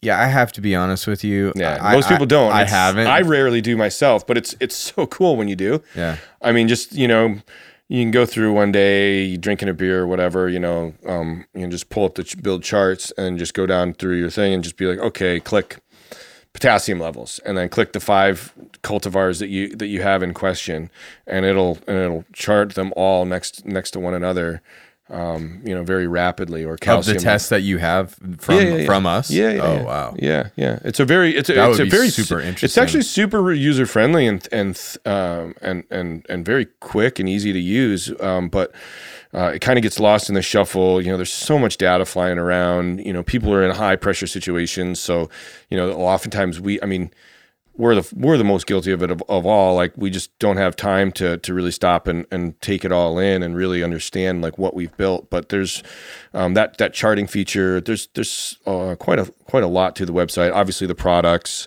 You've gotten to use some of the products and you've seen the literal ability to turn plants around. It's pretty monumental. Yeah. Yeah. Now we have enough growth where we can sample, get a rec, apply, and then send a test in again, which is exactly what we're going to do with that Scots pine down in the workshop that I was saying had those metrics. Yeah, we'll get it cleaned up. We're at the tail end of the season though. Like over the like I took the foot off the gas in for a month in the summer. Kind of the worst time. And that was that's when the plants are really pulling. Yeah. Which I didn't, this is it's so freaking fascinating, but it's also affirming of like the common physiology that I am aware of. And then I kick myself like, but what do I do over the wintertime? What can people do? I mean, we're headed in the winter in northern hemisphere. Is there anything people can do to help their plants? Bonsai cultivation, I'm not super really well versed in the seasons. I'm getting a little bit of my feet under me. Obviously with winter challenges, you think about, well, okay, so you're gonna have winter stress points, right? So summer stress points are one thing, winter stress points are different, right? And so, your frost tolerance, your sensitivity, root health, drainage, aeration, some of those things, like in our environment, we're going to get tons and tons and tons of rain. So, you want to make sure that the plants have ability to drain properly, that, whatever physiological things you can do there. Vacuum all the broken down aqua. Whatever. But last year we did some carbon. Definitely, yeah. Calcium over the wintertime, probably not. Well, so, ironically enough, so the winter is the only time of the year that plants actually can detox. So if you've got a detox process that you're trying to induce in the plant, and that's, relatively unsaid, but that's a lot of what we're doing out there, right? Is we're detoxifying the metal stress or the sodium or whatever. Because we have excesses, yeah. Yeah. So we're detoxing those. And so in the wintertime, you can work with Mother Nature over a long-term sort of detoxification program, right? Where you really flush, any soluble aluminum and manganese out of that soil profile that's going to be in excess and rebalance. And so, you can still it's a better time to treat the soil with detoxifying agents and treat the plant with fortifying agents, right? So, like the silica, I mean, you can't go wrong. I mean, that's such a universal product, right? It really helps. But if you're spraying something, if you're going out there, if you have to deal with a bug or whatever, use that silica. It always helps. And then, try to detoxify the root zone. So soil samples be more effective than foliar samples over the winter, or you still want foliar samples? Because I do want to understand, I'm going to have trees in the greenhouse that are not going to be experiencing the flushing factor of the rain. Yeah, I mean, it's going to be more species nuanced, right? Whether which one, but it's a good time to if you're going to be doing any repotting or what have you, to nudge those soils in a positive manner and really treat the roots healthy, whatever you're going to try to do to create root health. Gotcha. Yeah. Because what happens in the spring is everything grows, boom, right out of the gate, right? Yep. And then as soon as the first stress point hits, right, all the bombs start going off. Yep. And so if you've done your job well over the winter, you should just coast through that. But if you've got issues, they'll be problematic, and they will come home to roost as soon as those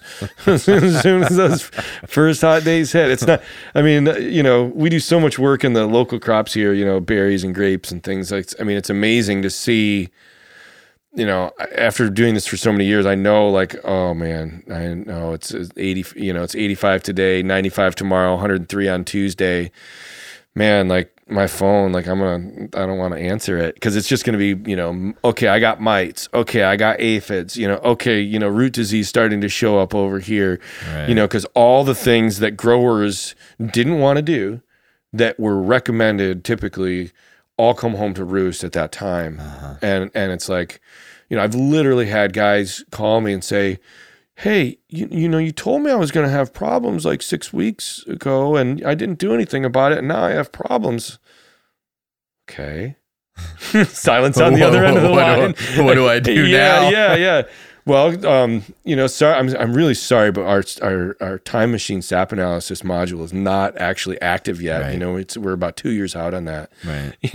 We haven't put in the AI to be able to move forward in time. Yeah, we need higher power mirrors and such something. What do you do in your? What do you have? First of all, do you have free time? And if you do, what do you do? I ski a lot in the winter. Oh, yeah, nice. That's kind of my thing. Great. I've been a downhill skier since I was about 7, and I try to ski as many times as I can during the winter. During the summer, I don't have a ton of free time. I work insane hours during the summertime, and I do a little bit of gardening here and there, and spend time with my family. But skiing is really my thing. You guys grow your own food?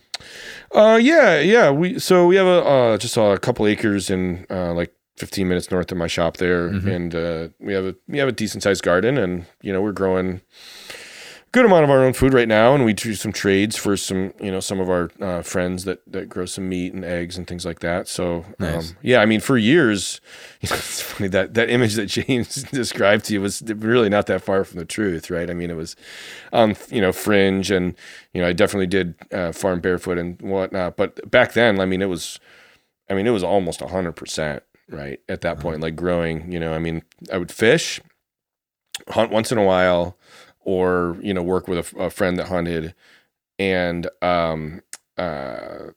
grow just absurd amounts of food that would then get traded for pasta or whatever, bread and eggs or whatever that wasn't grown, because we just had just copious amounts of it all the time. So that lifestyle and like the strength that built like within like my just physical body was, you can feel it, right? It's when you get like you're saying, you get that simultaneous sort of detoxification and fortification simultaneously. It's a really powerful thing. It's life-changing really for people, for plants, for the environment, for